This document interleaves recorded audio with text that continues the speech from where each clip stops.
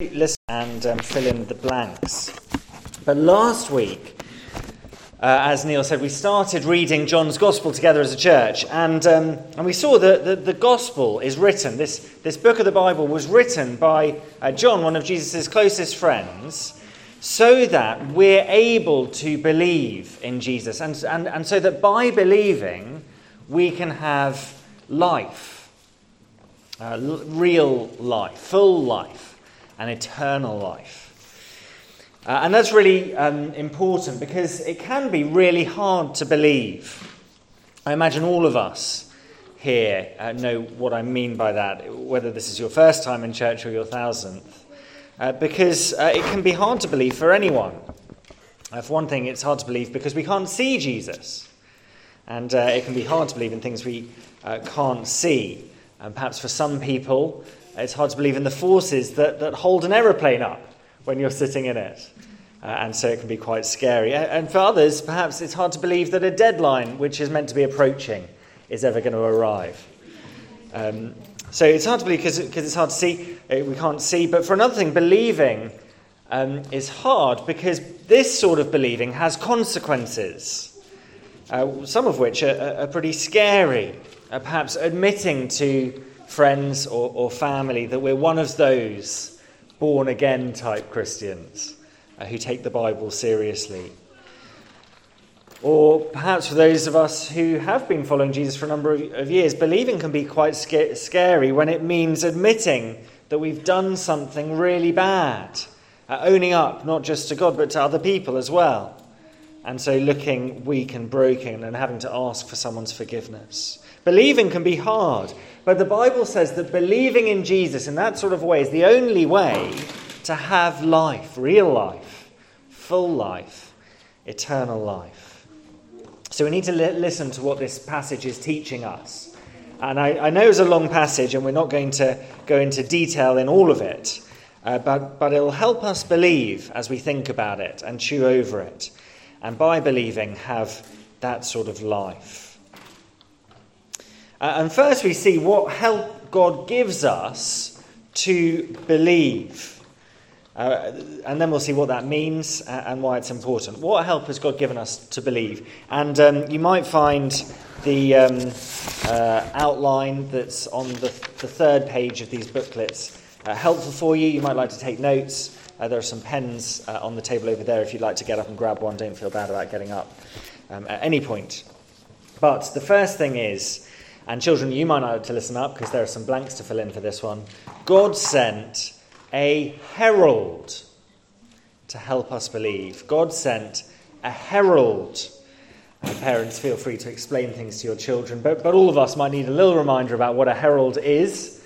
In the old days, a herald was someone often with a kind of trumpet who would announce a really important person's arrival, like a king or something like that. And for kids, there's a picture of an old-fashioned herald you might like to colour in on the front of your clipboards.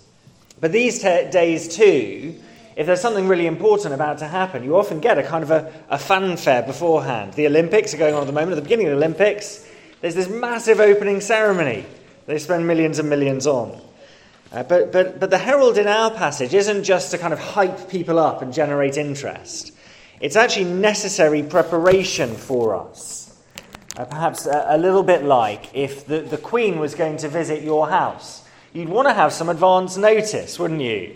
You wouldn't want her to pitch up in the middle of the mess and squalor if your house is anything like ours. But the reason that we need someone to get us ready for Jesus isn't because we want to hide the rubbish of our lives under the stairs somewhere so he doesn't notice. No, it's so that we understand who he is when we see him, and we receive him the right way. And we need that help because believing is hard. We need help. And God sent John the Baptist as a herald so that we could have evidence. It's one of the big bits of evidence that the Bible gives us to believe in Jesus. Almost every time John is mentioned here in John the Baptist is mentioned. It's confusing. It's John the writer of this book is not the same person as John the Baptist. But when John the writer talks about John the Baptist, almost every time he's talked about as a witness, like in a court case, who testifies. So verse 19, now this was John's testimony. So it's a bit like a court case. John the Baptist is giving evidence, and he's giving evidence that Jesus is in fact the Son of God. And so that by believing in the person John the Baptist is pointing us to, we can have life. And a witness like John the Baptist is gold dust for us who find it hard to believe. And here are a few reasons why. Firstly, his testimony was heard by loads and loads of people in public, including the authorities of the day. So verse 19, this was John's testimony when the Jewish leaders in Jerusalem sent priests and Levites to ask him who he was. Sorry, I should have said, if you close your Bibles, open them back up again on page 1063, because we're going to be going through these verses at some pace and in some detail, as much as we can in 25 minutes or so. But this testimony was public, heard by authorities. It's what was actually said. We have the eyewitness account of John the Baptist. Secondly, he had nothing to gain and everything to lose by saying what he said. He's not kind of collecting followers. Verse 20, he didn't fail to confess, but confessed freely, I'm not the Messiah. And actually, he's going to lose all of his disciples to Jesus. Well, that's his aim, at least. And we see that beginning to happen a few verses later. And actually, later on, he's going to be executed for saying what he says. So he's not the focal point. He's not the one who everyone gathers around. He doesn't get rich or kind of any better off. In fact, he gets a lot worse off. He gets killed. And so he has no reason to lie. We can trust what John the Baptist says. And third thing, his testimony is corroborated. It's backed up by the people's expectations, by the Jewish people's expectations from the Old Testament.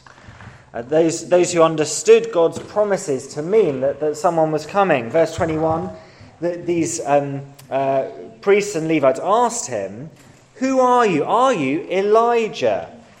I'm not. Are you the prophet? He answered, no. You see, they expected someone like a Messiah or Elijah, this great Old Testament leader, to come back, or the prophet who Moses said would come, just like Moses. And everyone expected this person to be arriving. And John the Baptist is saying the same thing. There is this person arriving. I'm not him, but this person is arriving. And the fourth thing, and this is really important because of how big a deal John's testimony is, that the Son of God himself is coming. This is, I think, a really important help for us. This is a witness who gives evidence ahead of time. And that's an unusual thing for a witness, but it's really important given that he's claiming to be sent from God. Verse 23, have a look down how he describes it. John replied in the words of Isaiah the prophet, written 800 years before, I am the voice of one calling in the wilderness, make straight the way for the Lord. Now the Pharisees who'd been sent questioned him, why do you baptize if you're not the Messiah, nor Elijah, nor the prophet? I baptize with water, John replied, but among you stands one you do not know. He's the one who comes after me, the straps of whose sandals I'm not worthy to untie. Now, as we read on through John's Gospel, we're going to see Jesus doing these amazing things, these signs that he is who John the Baptist says he is. But John the Baptist isn't riding any wave of popularity for Jesus. Jesus hasn't done anything yet. No one knows who he is. Among you stands one you don't know. Jesus hasn't done anything of a miraculous kind of level. And John is saying, along with the prophets from God like Isaiah 800 years before, and for hundreds of years before that as well, just who Jesus is going to be. He says he's the Lord. The Old Testament way of describing God. And all of that helps us to believe in Jesus. Because John the Baptist is a really good witness for that sort of thing. And John the Baptist is documented by all of the kind of contemporary writers who wrote down an account of what happened in those days. So we can trust what we've got here. We can trust John the Baptist. Now, I know I've kind of said that before. We've said what it is he's saying we should believe. I've said kind of generally that Jesus is the Son of God. But we need to know what it is he's claiming. What does that mean? And then we need to understand what believing would entail. What does it involve? So that's how we're going to spend the rest of our time this morning. And what John wants us to believe is that Jesus is everything that God has promised. He's everything that God has been promising for hundreds of years in the Old Testament. There are loads of names for Jesus in this passage, loads of different ways Jesus is described, and each of them comes with these hidden riches, a bit like an iceberg. There's so much under the surface you can't see from the Old Testament, and sadly we don't have time to go into them together. Feel free to come and ask me. But I've put verses down in your word sheet, so you might like to go and look them up later if you've got a Bible at home. But verse 29, he's the Lamb of God who takes away the sins of the world, like in Isaiah 53. Verse 30, he's eternal. He's before John and after John, as God is described in Psalm 90. Verse 32, he's Spirit-filled, permanently filled with the Holy Spirit, unlike people like David in the Old Testament, on whom the Spirit came for a time. Isaiah 42. Verse 33, he baptizes with the Holy Spirit. He gives God living with him to others so that God can live with them. Ezekiel 36. He's the chosen one in verse 34, like in Isaiah 42 again. And then actually, as we carry on through verses 35 to 51, there are more descriptions. He's the Messiah, God's anointed special leader. He's the Son of God, verse 49, the King of Israel. In other words, verse 45, Jesus is the one Moses wrote about in the law and about whom the prophets also wrote.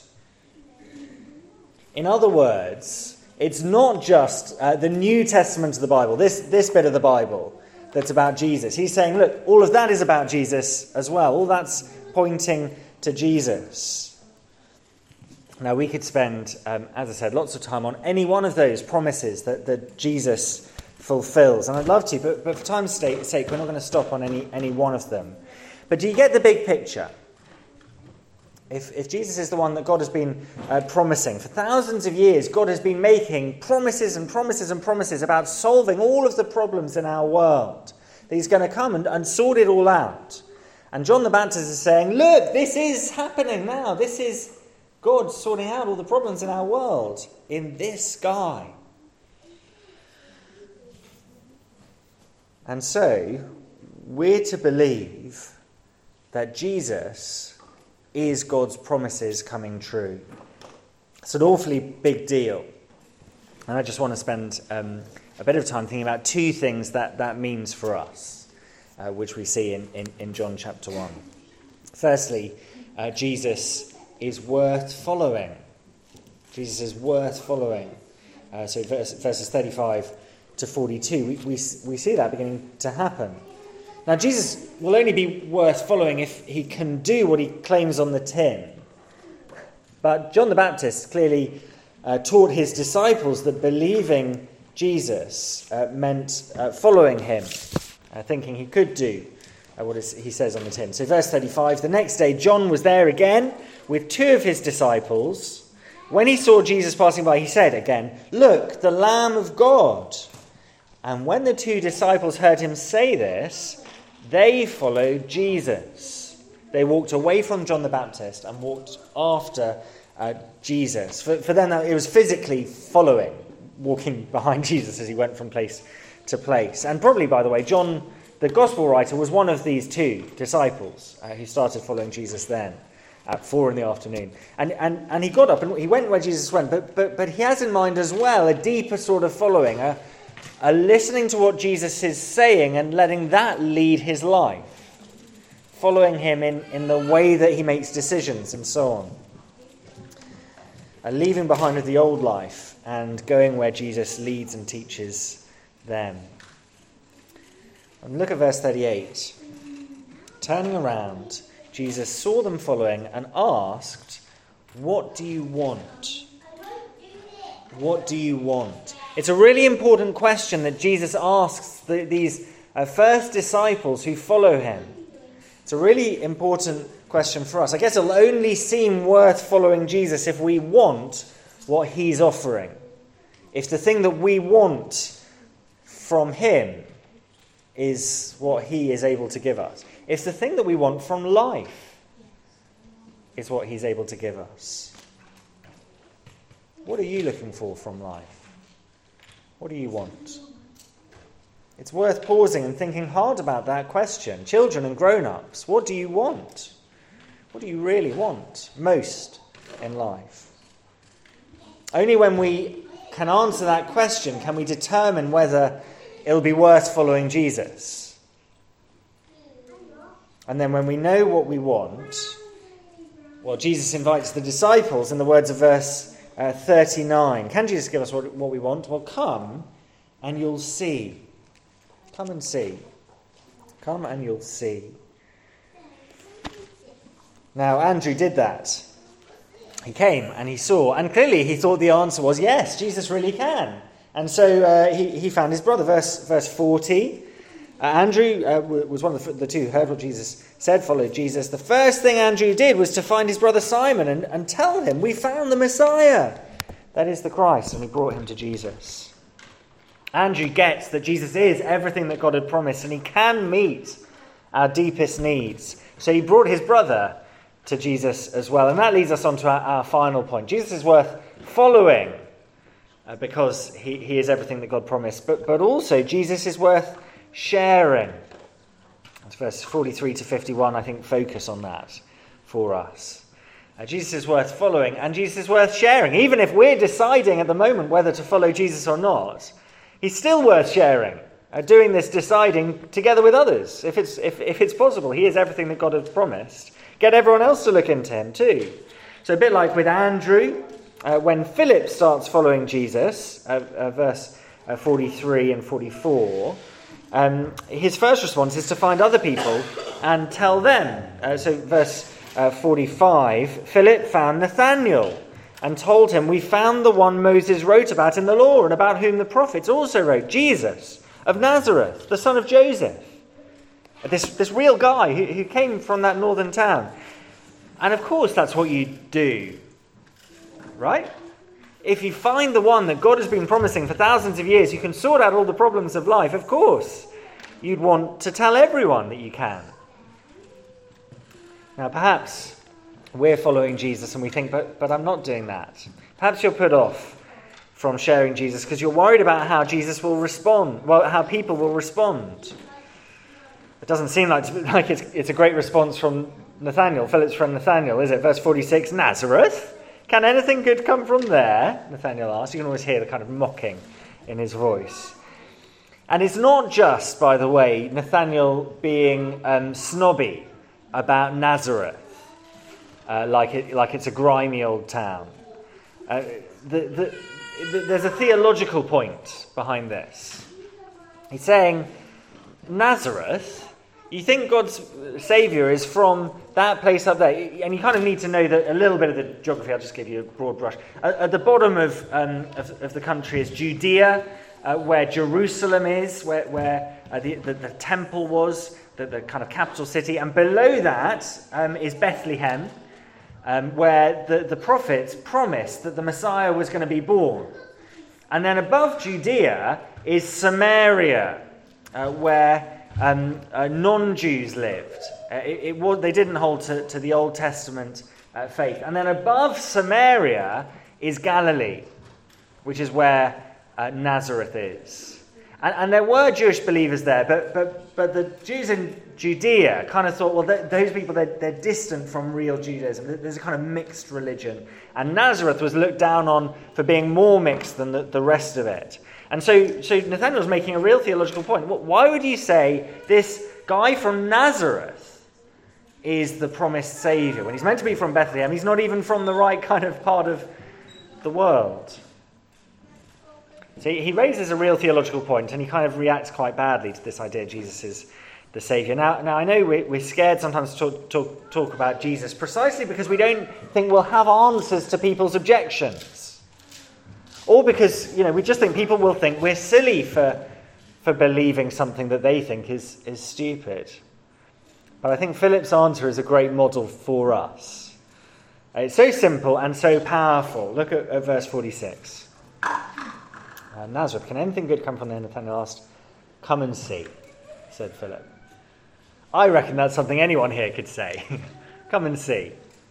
Jesus, you don't really believe in him. What's he going to do for you? Well, come and see. Philip just says, why don't you come along and find out for yourself? You won't know unless you dig a little. You won't see unless you come along. And by the way, if you've just come along to see, if you've just come to see today, you've done the right thing. You've done just what John's Gospel says we ought to be doing. We're really glad you're here. And look what might happen, verse 47. When Jesus saw Nathanael approaching, he said of him, here truly is an Israelite in whom there's no deceit. How do you know me? Nathanael asked. Jesus answered, I saw you while you were still under the fig tree before Philip called you. Then Nathanael declared, Rabbi, you are the Son of God. You are the King of Israel.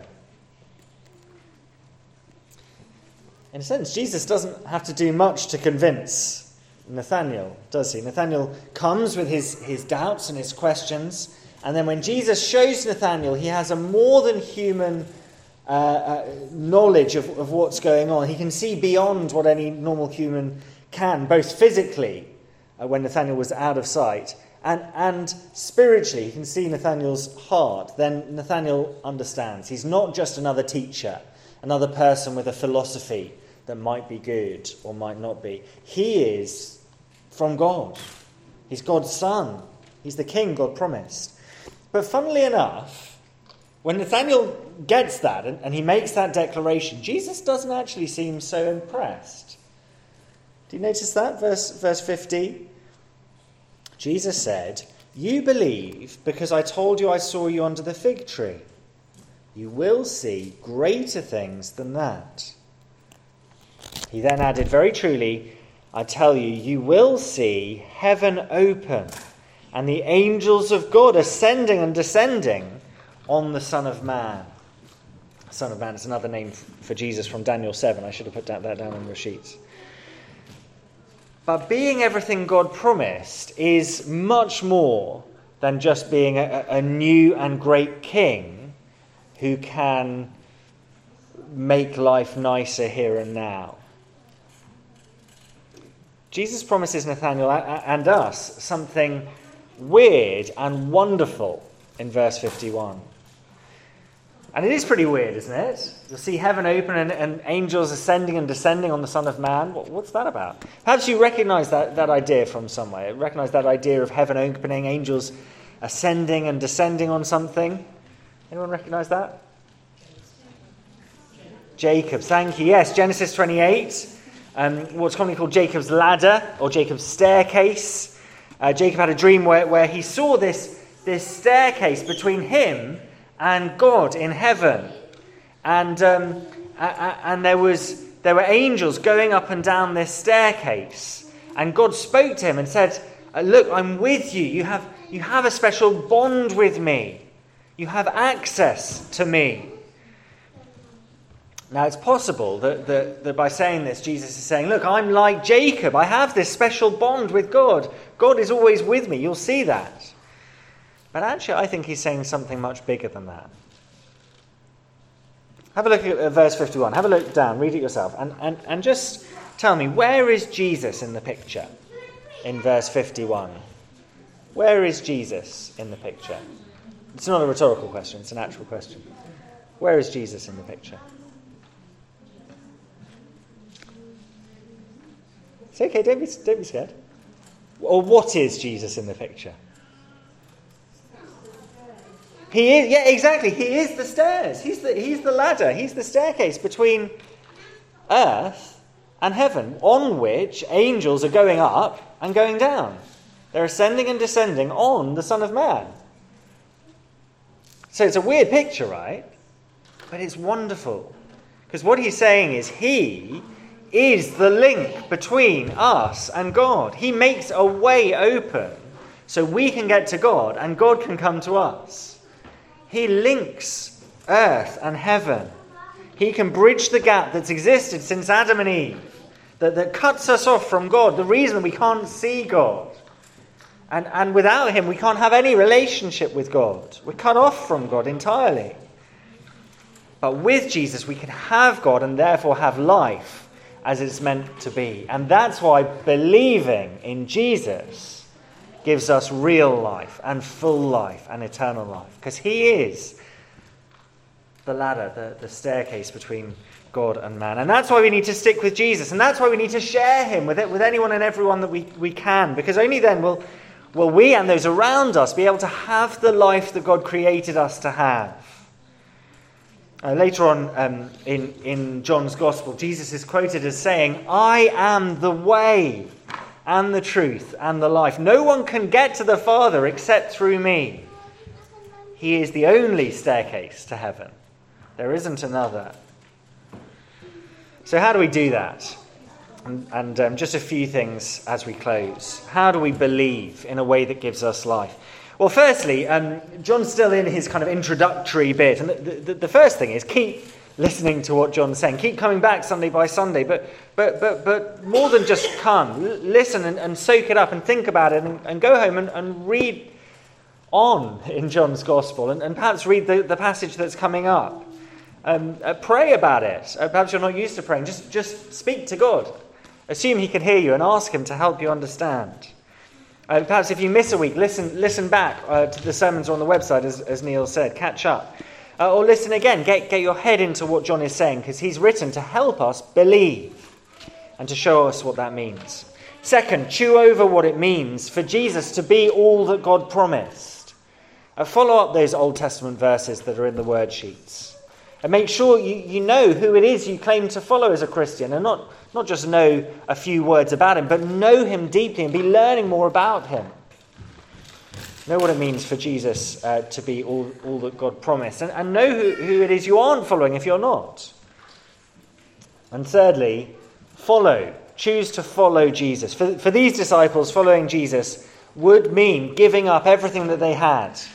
Their livelihood, their hometown, everything their lives were about, just so that they could be close to him, so they could hear him, experience his teaching and his leading. And for us, obeying Jesus, following Jesus in that way will mean giving up other things, other hobbies, other desires, other luxuries. So follow him. Perhaps children, you've drawn some things or written some things on the foot in your booklet that it means to follow Jesus. But fourthly and finally, share. Jesus is worth sharing if he's worth following. You don't have to be an expert to do it. You don't have to feel like you know the answers. You don't have to have been a Christian for very long at all. In fact, you don't even need to be a Christian to share Jesus. Just invite people to come and see, to get a good look at Jesus. Perhaps invite people here on a Sunday. We'd love to welcome new people. And we will, every week that we exist. We're committed to that. Everyone needs Jesus. So we want to invite people here on a Sunday. It's a great opportunity to see something of Jesus, to see what following Jesus means for other people. Or perhaps invite them to just read the Bible with you, if they don't want to come to something so public. To sit down and read something from John's Gospel, perhaps, with you. The Word one-to-one is a great resource. If you want something that just kind of shows you what kind of you can do together. You don't have to know anything or do anything special. Now, those are 4 ways to respond. I've also put 3 questions at the bottom of the outline in your booklets that you might find helpful to ask yourself and to ask one another, perhaps after the formal bit of church is over. But I hope that will help you digest what it is we've been seeing and thinking about. It's really important stuff. Jesus has made a link between us and God. He's opened the way.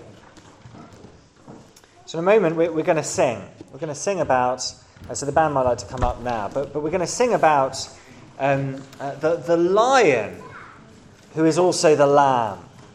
the great defeater of evil, who also offers himself as a lamb to take away the sin of the world, about our rescuer. We've got 2 songs, and if you're able to, please make these words your response. One of the bits of following Jesus in response to what we've been learning about Jesus. So please stand and let's sing together.